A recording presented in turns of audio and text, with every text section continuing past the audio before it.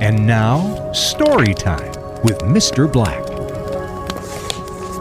Today's story is called The Three Questions by Leo Tolstoy, taken from the Gospel in Tolstoy, translated by Luis and Alma Maud. It once occurred to a certain king that if he always knew the right time to begin everything, and if he knew who were the right people to listen to and whom to avoid, and above all else, if he always knew what was the most important thing to do, he would never fail in anything he might undertake. And so he wanted to know the answer to these three questions. What is the right time? Who is the right person? And what is the right thing to do? And this thought having occurred to him, he had it proclaimed throughout all his kingdom that he would give a great reward to anyone who could teach him, who could answer for him these three questions. What was the right time for every occasion? Who were the most necessary people? And how might he know what was the most important thing to do at that time? And many learned men came to the king, and they came from all parts of the kingdom, but they all answered his questions differently. In reply to the first question, some said that to know the right time for every action, one must draw up in advance a table of days, months, years, and must live strictly according to it. Only thus, said they, could everything be done at its proper time. Others declared that it was impossible to decide beforehand the right time for every action, but that not letting oneself be absorbed in idle pastimes, one should always attend to all that was going on, and then do what was most needful.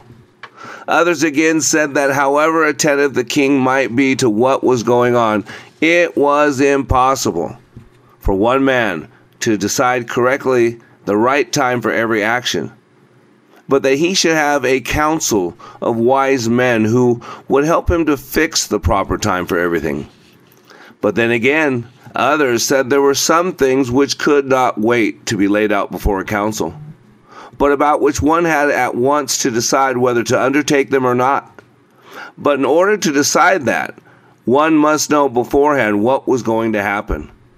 It is only magicians who know that, and therefore, in order to know the right time for every action, one must consult magicians.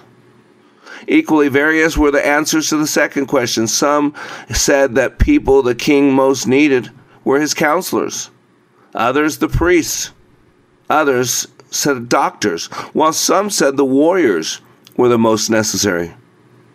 To the third question as to what was the most important thing to do, some replied that the most important thing in the world was science. Others said it was skill in warfare, and others again that it was religious worship. All the answers being different, the king agreed with none of them, and gave the reward to no one. However, still wishing to find the right answers to his three questions, he decided to consult a hermit. This hermit was widely renowned for his wisdom, but he was a hard person to find. You see, the hermit lived in a wood, which he never quitted, and he received none but common folk. So the king devised a plan, and he put on some simple clothes, and before reaching the hermit's cell, dismounted from his horse, leaving his bodyguard behind, and the horse he went on alone, on foot. When the king approached, the hermit was digging the ground in front of his hut. Seeing the king, he greeted him and went on digging. The hermit was frail and weak, and each time he stuck his spade in the ground and turned a little earth, he breathed heavily. The king went up to him and said, "Dear sir, I have come to you, O wise hermit, to ask you to answer three questions. How can I learn to do the right thing at the right time? Who are the people I most need? And to whom should I therefore pay more attention than the rest? And what affairs are the most important and need my first attention?" The hermit listened intently to the king, but answered nothing. He just spat out his hand and recommenced digging. "You are tired," said the king. "Let me take the spade and work a while for you." "Thanks," said the hermit, and giving the spade to the king, he sat down on the ground. When he had dug 2 beds, the king stopped and repeated his questions. The hermit again gave no answer, but this time rose, stretched out his hand for the spade, and said, "Now you rest for a while, and let me work a bit." But the king did not relent. He did not give him the spade, and he continued to dig. 1 hour passed, and then another. The sun began to sink behind the trees, and the king at last stuck the spade in the ground and said, "I came to you, wise man, for an answer to my questions. If you can give me none, tell me so, and I will return home." "Here comes someone running," said the hermit. "Let us see who it is." The king turned around and saw a bearded man coming running out of the wood. The man held his hand pressed against his stomach, and blood was flowing from under them. When he reached the king, he fainted on the ground, fell at his feet, moaning feebly. The king and the hermit unfastened the man's clothing. There was a large wound in his stomach. The king washed it as best as he could and bandaged it with his handkerchief and with the towel that the hermit had had. But the blood would not stop flowing, and the king again and again removed the bandage, soaked with warm blood, washed, and then again rebandaged the wound. When at last the blood ceased flowing, the man revived and asked for something to drink. The king brought fresh water and gave it to him. Meanwhile, the sun had set and it had become cool. So the king, with the hermit's help, carried the wounded man into the hut and laid him on the bed. Lying on the bed, the man closed his eyes and was quiet. But the king was so tired from his walk and from the work he had been doing that he crouched down on the threshold, and he too fell asleep. And he fell asleep so soundly they slept all through the short summer night. When he woke in the morning, it was long before he could remember where he was, or who was the strange bearded man lying on the bed and gazing intently at him with shining eyes. "Forgive me," said the bearded man in a weak voice. When he saw that the king was awake and was looking at him, he started to get anxious. "I do not know you, and have nothing to give you for," said the king. "Oh, you do not know me, but I know you. I am the enemy of yours, who swore to revenge himself on you. Why? Because you executed his brother. You seized his property. I knew you had gone alone to see the hermit, and I resolved to kill you on your way back. But the day passed and you did not return. So I came out from my ambush to find you, and came upon your bodyguard, and they recognized me and wounded me. However, I escaped from them. I should have bled to death had you not dressed my wound. I wanted to kill you, and you have now saved my life. Now, if I live, king, and if you wish it, I will serve you as the most faithful slave, and will bid my sons to do the same. Please, dear king, forgive me."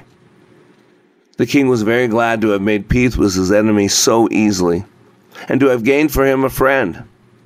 And he not only forgave him, but said he would send his servants and his own physician to attend him, and promised to restore his property. Having taken leave of the wounded man, the king went out into the porch and looked around for the hermit. Before going away, he wished once more to beg an answer to the questions he had put before the hermit. The hermit was outside on his knees sowing seed in the beds that had been dug the day before. And again the king approached him and again said, "For the last time, I pray you to answer my questions, wise man." And after a long pause, the hermit opened his mouth. "You have already been answered," said the hermit, still crouching on his thin legs and looking up at the king who stood before him. "What do you mean?" asked the king. "How answered?" "Do you not see?" replied the hermit. "If you had not pitied my weakness yesterday, and had not dug these beds for me, but had gone your way, that man would have attacked you, and you would have repented of not having stayed with me. So the most important time was when you were digging the beds, and I was the most important man. And to do me good was your most important business. Afterwards, when the man ran to us, the most important time was when you were attending to him. For if you had not bound up his wounds, he would have died without having made peace with you. So he was the most important man, and what you did for him was your most important business. Remember then, there is only one time that is important, and that is the now. It is the most important time because it is the only time we have any power. The most necessary person is the one with whom you are, for no man knows whether he will ever have dealings with anyone else. So the most necessary person is the one with whom you are with. And the most important affair is to do that person good. Because for that purpose alone was man sent into his life. Live by a simple motto: see a need, meet a need. The time is now, because planes crash and people die. You have been listening to Mr. Black, Master Trainer for Like It Matters. Please find us on Facebook by searching LIM Radio. Make sure to follow us, like our posts, and share with others. Also, search YouTube for Like It Matters. Be sure to like and subscribe to our channel. And for more information on how we can help you live life like it matters, go to likeitmatters.net, where you can find more information on our transformational training, our life coaching, counseling, our radio show, and other ways we help you continue the journey of living life like it matters.